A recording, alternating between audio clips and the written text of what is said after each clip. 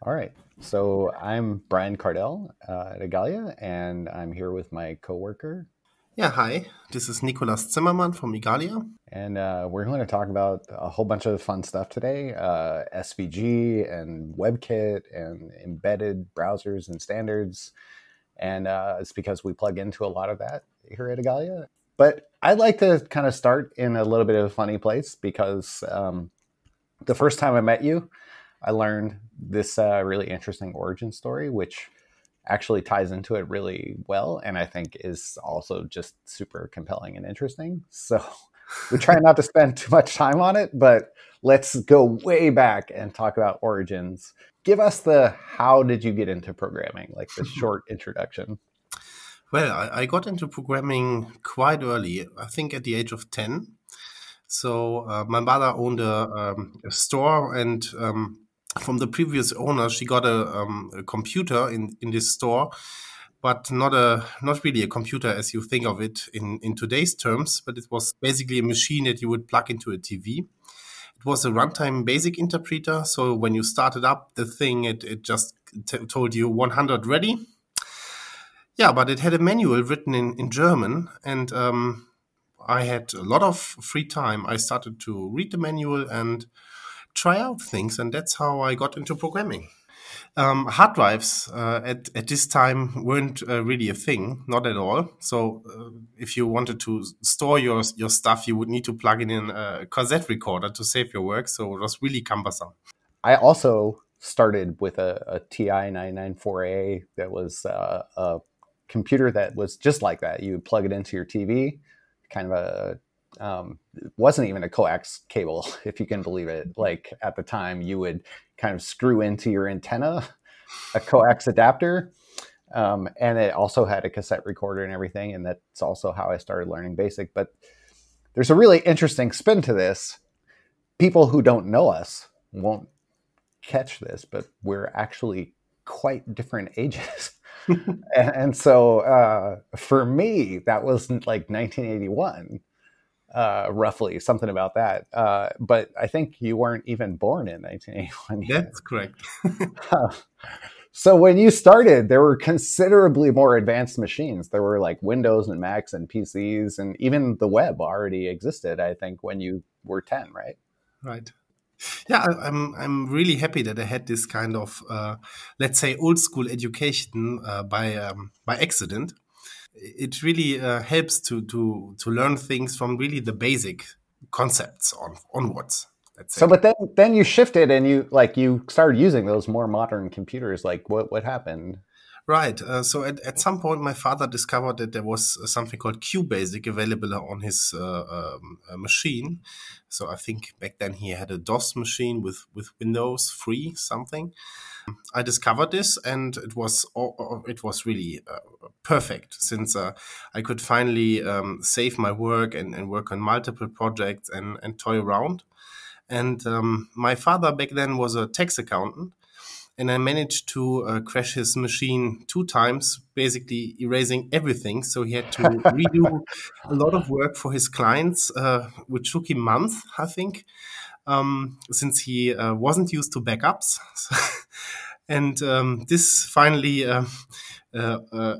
gave me my own machine, and from then on, I really got into this computing and Linux free software business. Linux is really interesting. Like, how did you? So you're very young. I mean, how did you learn about Linux? Because I think I don't know how many people today would realize this, but like at the time, Linux was considerably more obscure than it is today. Yes, so in the first year, I think I programmed exclusively on Windows, like using Visual Basic and stuff like this. But since my mother owned a store where there were lots of computer magazines and everything, I had free access to all of these, and I basically read something like 10 magazines each week.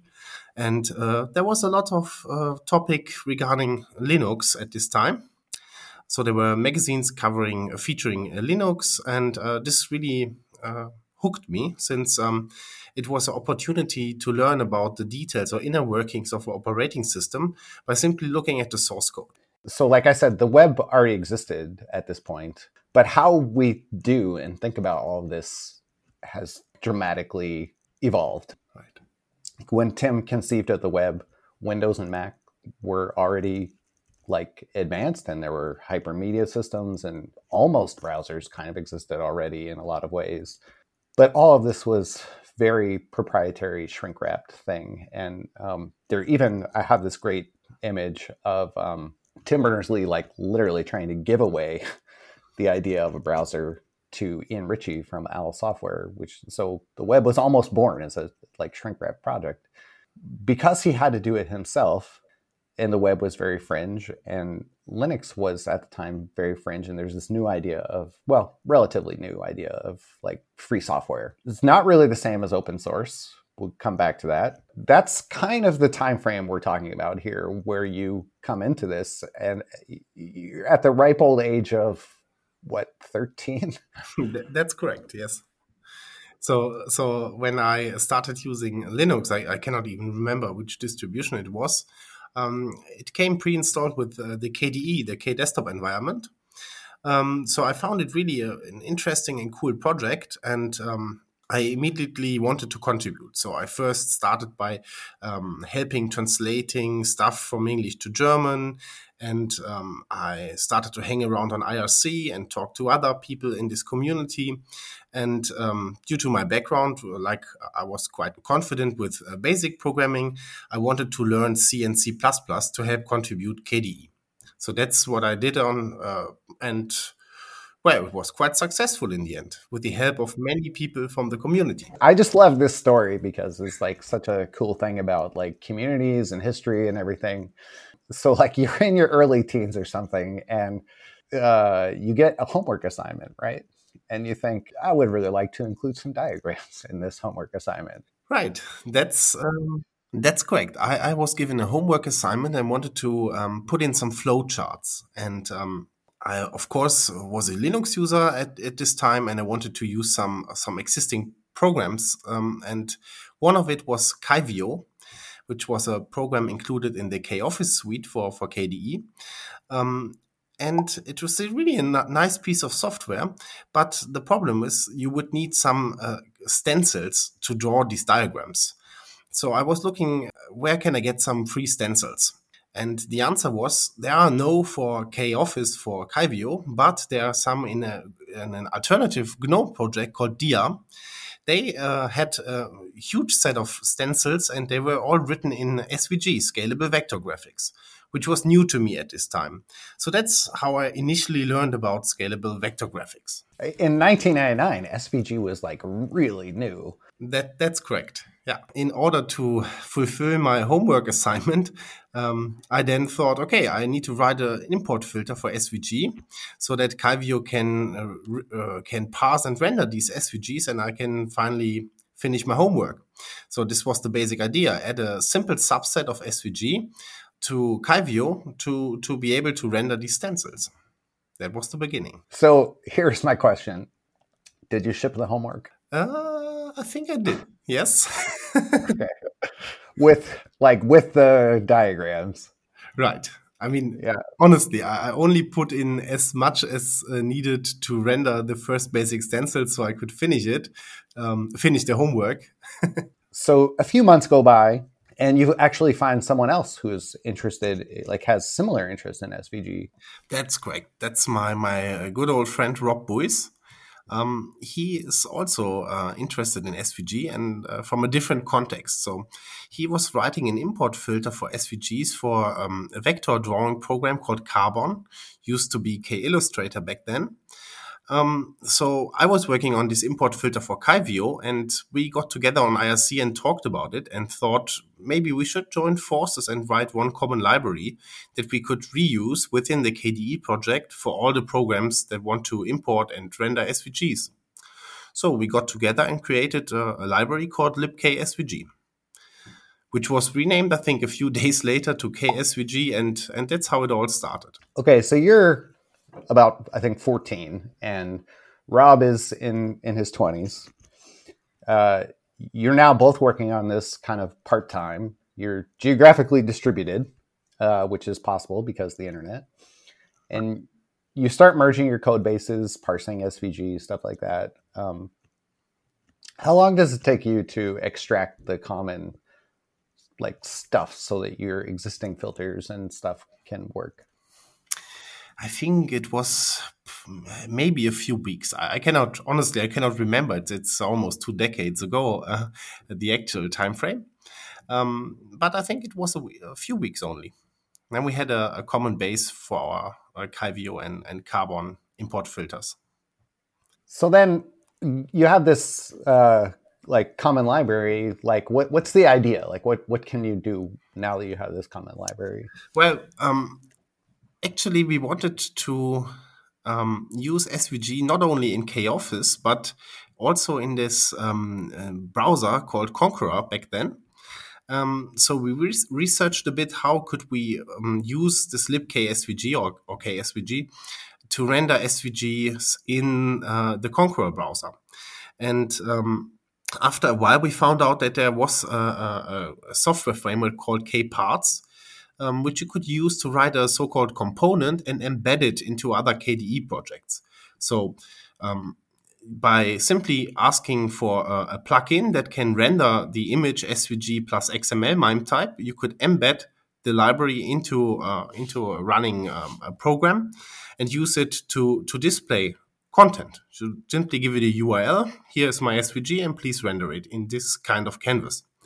And this we both thought this was interesting.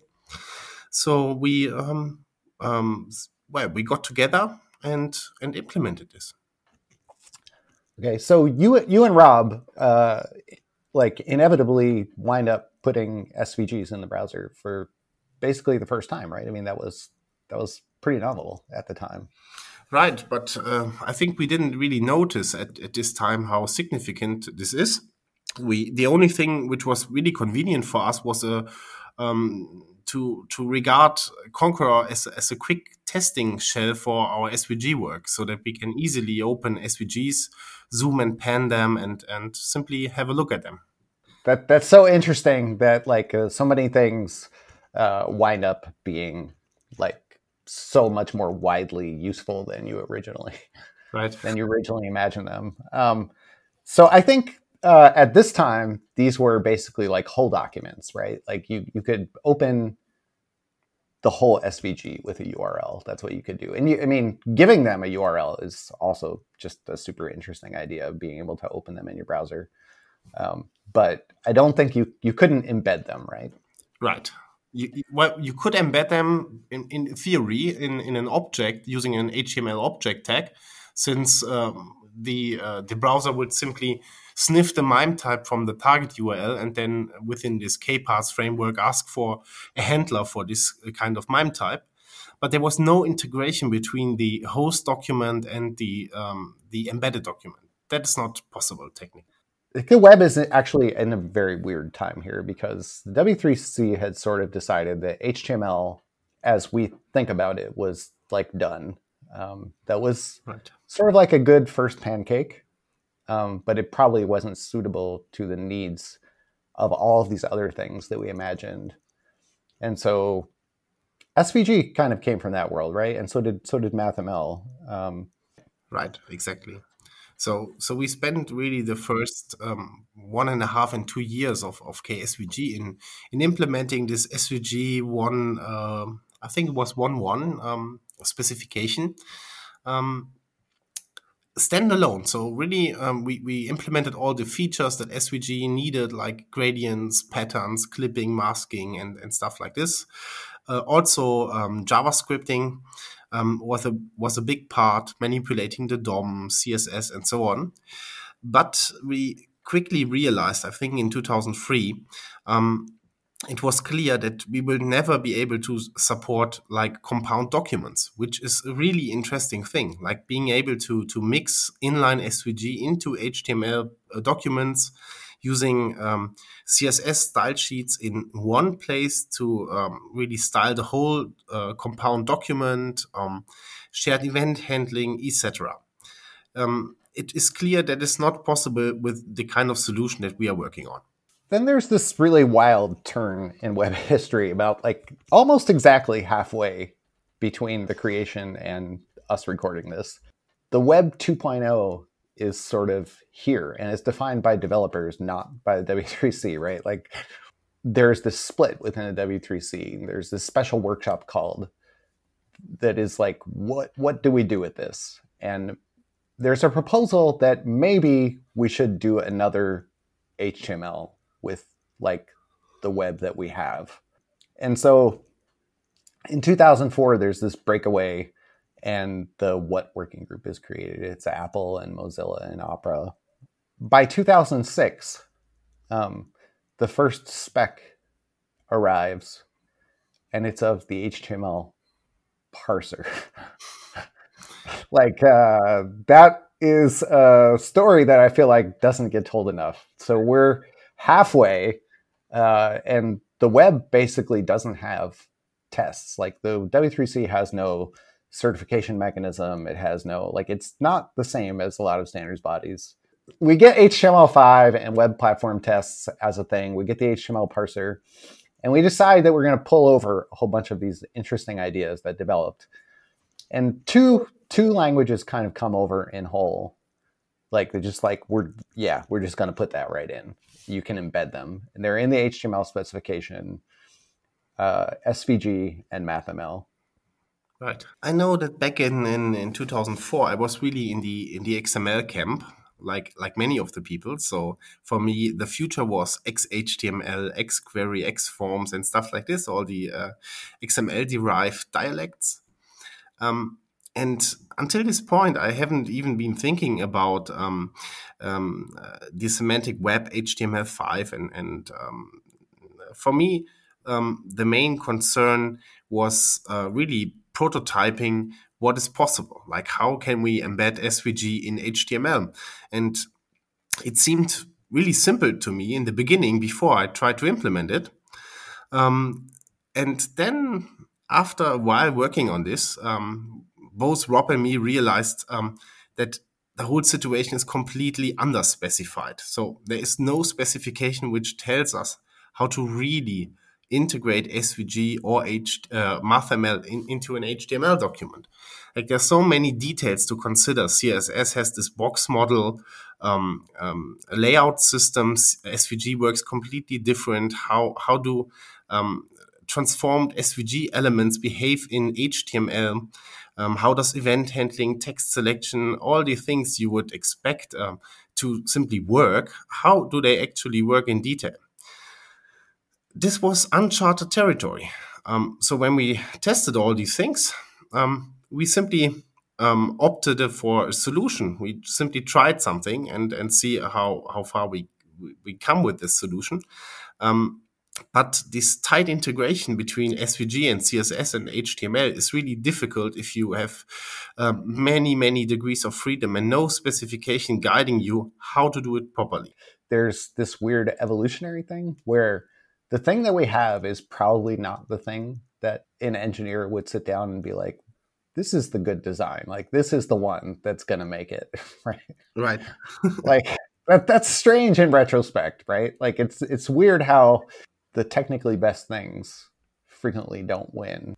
Right. I mean, I didn't really think about the HTML parser so much back then, since SVG was really a relatively new language. It had a XML-derived dialect, so how to parse a SVG document was really straightforward. And there was no really content in the wild. Like, when you build an HTML engine, you have to deal with a lot of quirks, a lot of existing documents which you simply have to deal with. So there's lots of legacy and history, and SVG didn't have any of that. So that's why I was not so concerned about all these things, simply because SVG was a new language. I think everybody in the world was like on board the XML train initially. It's really interesting to see in retrospect how much that turned for practical reasons, that were those things that were like strangely hard to appreciate somehow. Like the next few years, what happens? So when I joined university in 2005, I began to study physics, not computer science as many people think, simply because this is a personal passion of me, and I was always interested in especially in particle physics. Besides this, I kept working on the open source stuff. Working and contributing to KSVG, which was in 2006 merged into WebKit. And that's how I joined the WebKit project, simply because there was a person called Eric Seidel who recognized the importance of KSVG, and he worked for Apple back then and imported all of the libraries we invented within the KDE project. So this was KDOM, KSVG2, KHTML2, and KCanvas into WebKit. Because WebKit was missing SVG implementation, and we simply filled the gap with our implementation. And of course, for Rob and me, it was exciting since there were so many people in the WebKit project, and we were used to work on our own. And the pace of progress within WebKit was tremendous. So we simply thought, okay, that's a perfect time to join this project and work on our SVG stuff there. It has a promising future. We want to participate in this.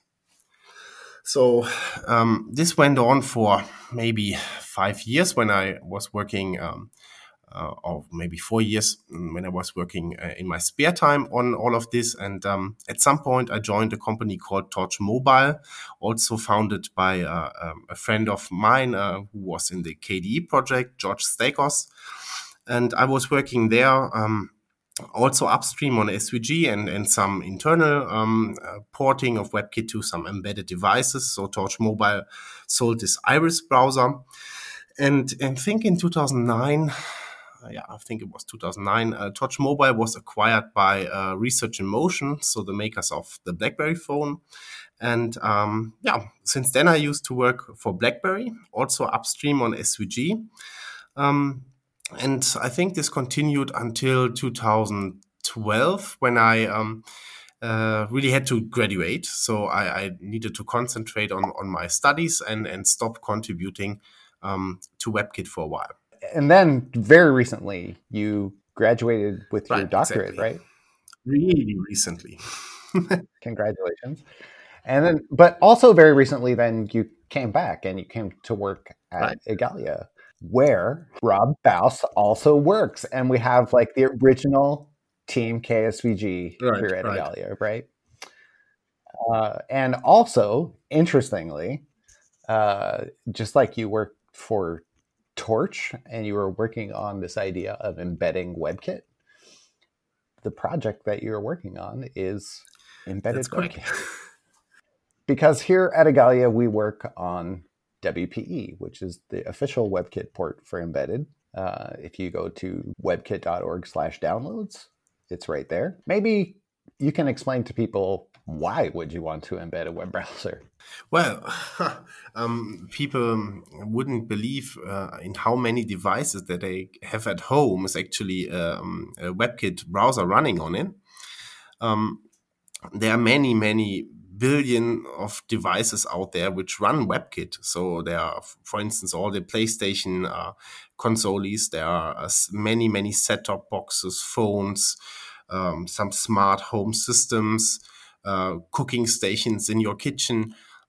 Many of them, which all show some kind of user interface, are nowadays using actually a web browser, since it's much more convenient for the companies that design these hardware products to use a standard web browser for the user interface and have many creative designers at hand which can build their user interfaces.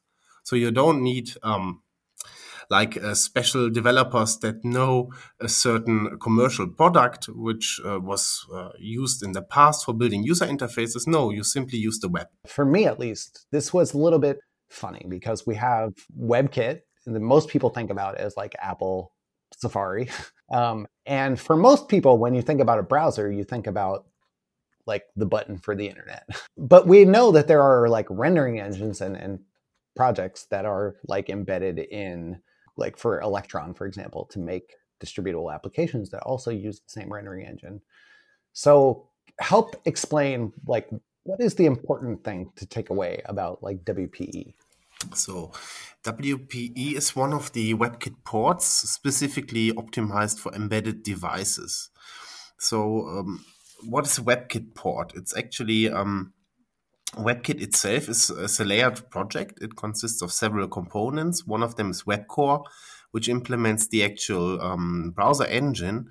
So it's responsible for parsing and interpreting CSS, building the DOM tree, etc. And in order to, let's say, paint something on your device or react to input events such as keyboard, touch events, etc., you need to call out to the actual operating system or the underlying windowing system. And each of the ports in WebKit is tied to a certain architecture. For instance, the WebKit GTK port uses the GTK toolkit on Linux desktop environments to handle the drawing and the event handling. There are other ports, such as the macOS port, which uses the macOS APIs to achieve the same goal. But for an embedded device, this might not be a suitable solution, since you do not want to be tied to a certain UI toolkit or a certain mechanism for painting, event handling, etc. So WPE is basically the bare minimum of a WebKit port, which is highly customizable so that you can adapt WebKit to your custom needs. I think that's really awesome, and it's just growing and growing. Our WebKit port has been around for a long time. It's in really a lot of those devices. We are kind of close partners on WebKit. And like last year, we were the number 2 contributor to WebKit. I think 11% of all the commits in WebKit were from Megalians, which is kind of awesome. Really interesting in this part of how we met. You had this idea and this sort of legacy thing that you sort of left sitting there when you went away in college that feels like a gap in web standards, in browser implementations. Maybe you wrote a post on this. Can you maybe... Yes, I think the bottom line is that we have to finally unify these co-evolutionary branches of HTML and SVG. What I mean with this is when SVG was started, it had transformations from the beginning so that you can apply any kind of affine transformation to an element, rotate it, skew it, scale it, and so on. And all these features came also to HTML and CSS, but much later. CSS transforms were born much later. So by much later, I mean long after SVG was published and implemented in the browsers, especially in WebKit. So in WebKit, there was always a special rendering path for SVG, which had all these fancy stuff like transforms and clipping, masking, stuff which was not available in HTML, at least not to the same extent as in SVG. But then HTML, CSS, and all these specifications, they caught up. CSS got all these features, CSS transformations, masking, composition, 3D transforms, and the implementation within WebKit is completely separated for SVG and HTML, CSS. And this is a bad thing because it leads to interoperability issues. Many of these issues were solved within SVG2, like mapping certain SVG special attributes like the transform attribute to a CSS property, which was finally specified how you actually do this, which takes precedence if you specify both a property, a CSS property, and the corresponding attribute. It's all now specified. And while I was absent, so when I returned, I was really happy to find out that all these specification issues, well, not all, but many of them are solved, and now it's the right time to unify these rendering engines, finally. CSS is sort of in the core triad that people think about when they think about the web. And as a result, CSS got all these boosts and all these investments. So one of the boosts that it got was hardware acceleration. SVG2, by mapping those things, provides a path toward hardware acceleration of SVGs. Right. In WebKit-based browsers, say, as example, when you apply a transformation on a div element and rotate it on on the screen. In WebKit, you can offload all of these to the GPU so that the composition of the different graphics layers happens only on the GPU. So there's no need for the CPU to be involved in this. So performance when offloading all of these composition work to the GPU is much higher. So you get fluent animations and a good user experience. For SVG, none of this is currently hardware accelerated, which leads to severe degradations when applying animations, and you don't really get a fluent response, which people expect nowadays. So the clear path forward for WebKit is to move SVG to the same rendering quality that HTML and CSS already offers. But one thing that I think is worth maybe being clear about is that the lack of ability to hardware accelerate things isn't exclusive to web. Right. I mean, Chromium has the same legacy, so it has the same origin. So Blink has imported or has forked the WebKit engine, and to my knowledge, the SVG implementation basically works the same as for WebKit still. So it's not hardware accelerated. The Blink guys, they have a clear plan towards hardware acceleration as well, but currently it's still a plan, so it's not available yet. Because this is actually even more important on embedded devices, right? Right. On embedded devices, currently many of the embedded devices, they have let's say underpowered CPUs, but they have a GPU. So when you want to build user interfaces that are really nicely looking on let's say your cooking machine or your set-top box on your TV, you want to use SVG. But at the moment, if you would do this, it's slow. The animations, when you make a nicely animated user interface, it looks nice on your desktop machine, but when you run it on embedded devices, it looks, stuttering, the animation is not fluent, and it's not something you want to sell to customers. It's a little bit central to Egalia's whole ethos in a way, which is that what we're talking about here is sort of the commons, and how we build out the commons has all kinds of implications. A rising tide lifts all boats sort of thing, right? Right. And I think most importantly, we can resolve much of the frustration that currently web authors are faced with, since they expect things to behave the same for SVG as for HTML and CSS, which is simply not correct at the moment. And we have to unify and resolve all these issues. Sarah Drasner, she's been on for a long time about can we not just hardware accelerate these things, please? And for whatever reason, it has been really hard to prioritize the investment in these things, right? The first mover here is kind of driven and funded by a group that isn't Google or Apple or sort of the traditional pressures that you think of. So I'm really thankful for Egalia who allowed me to prototype all this unification stuff in WebKit, since it is involving a lot of research, since the implementation is so divergent internally. It's really two completely different implementations, how SVG works and how the rest works.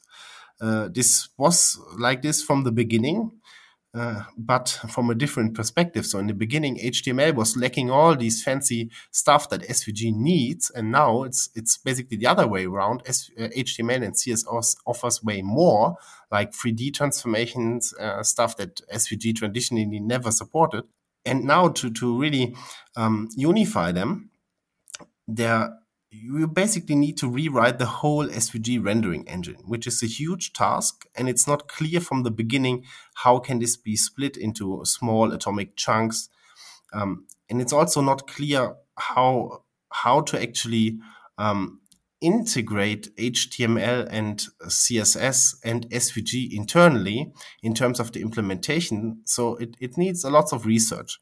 How to deal with all these different requirements that SVG still has. But finally, I think we are on a good way in 2020 to have an initial patch for this for discussion. And I'm thankful that Egalia allowed me to work on this. And we can include in the sort of show notes a link to your animated Tiger demo, which is really cool. And I think really exciting, and has been shared around a bunch since you wrote your article. We have had sort of feedback from a lot of different venues that this is really interesting and really exciting for a lot of people. Our work, because it is being funded by Embedded, then also everybody gets that advantage, right? Like, it's not just Embedded WebKit that's going to get that. It's all users are going to get that. Exactly. Then that also plays into this kind of like first mover pressure that exists in web standards and browsers, where like once WebKit has a competitive advantage because we can hardware accelerate, that sort of like lights a little fire under other people to do it as well. And this is only like one illustration. It's a nice one because like it's a big deal and sort of very tied to WebKit and things that we're talking about. But there are other things where these pressures are similar as well. And when we have different people participating at the implementation prioritization level that Igalia enables, that can be really healthy for the ecosystem.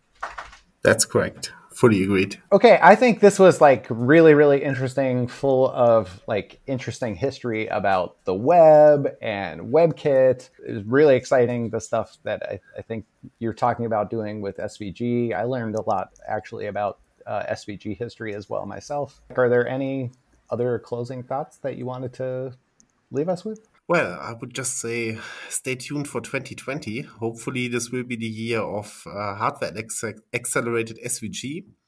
And well, I will do my best to get this into WebKit and open a discussion how to get it into other browsers. Awesome. Thanks, Brian. Thanks a lot for sitting and talking with me. Thank you. Bye-bye. For having me. Bye-bye.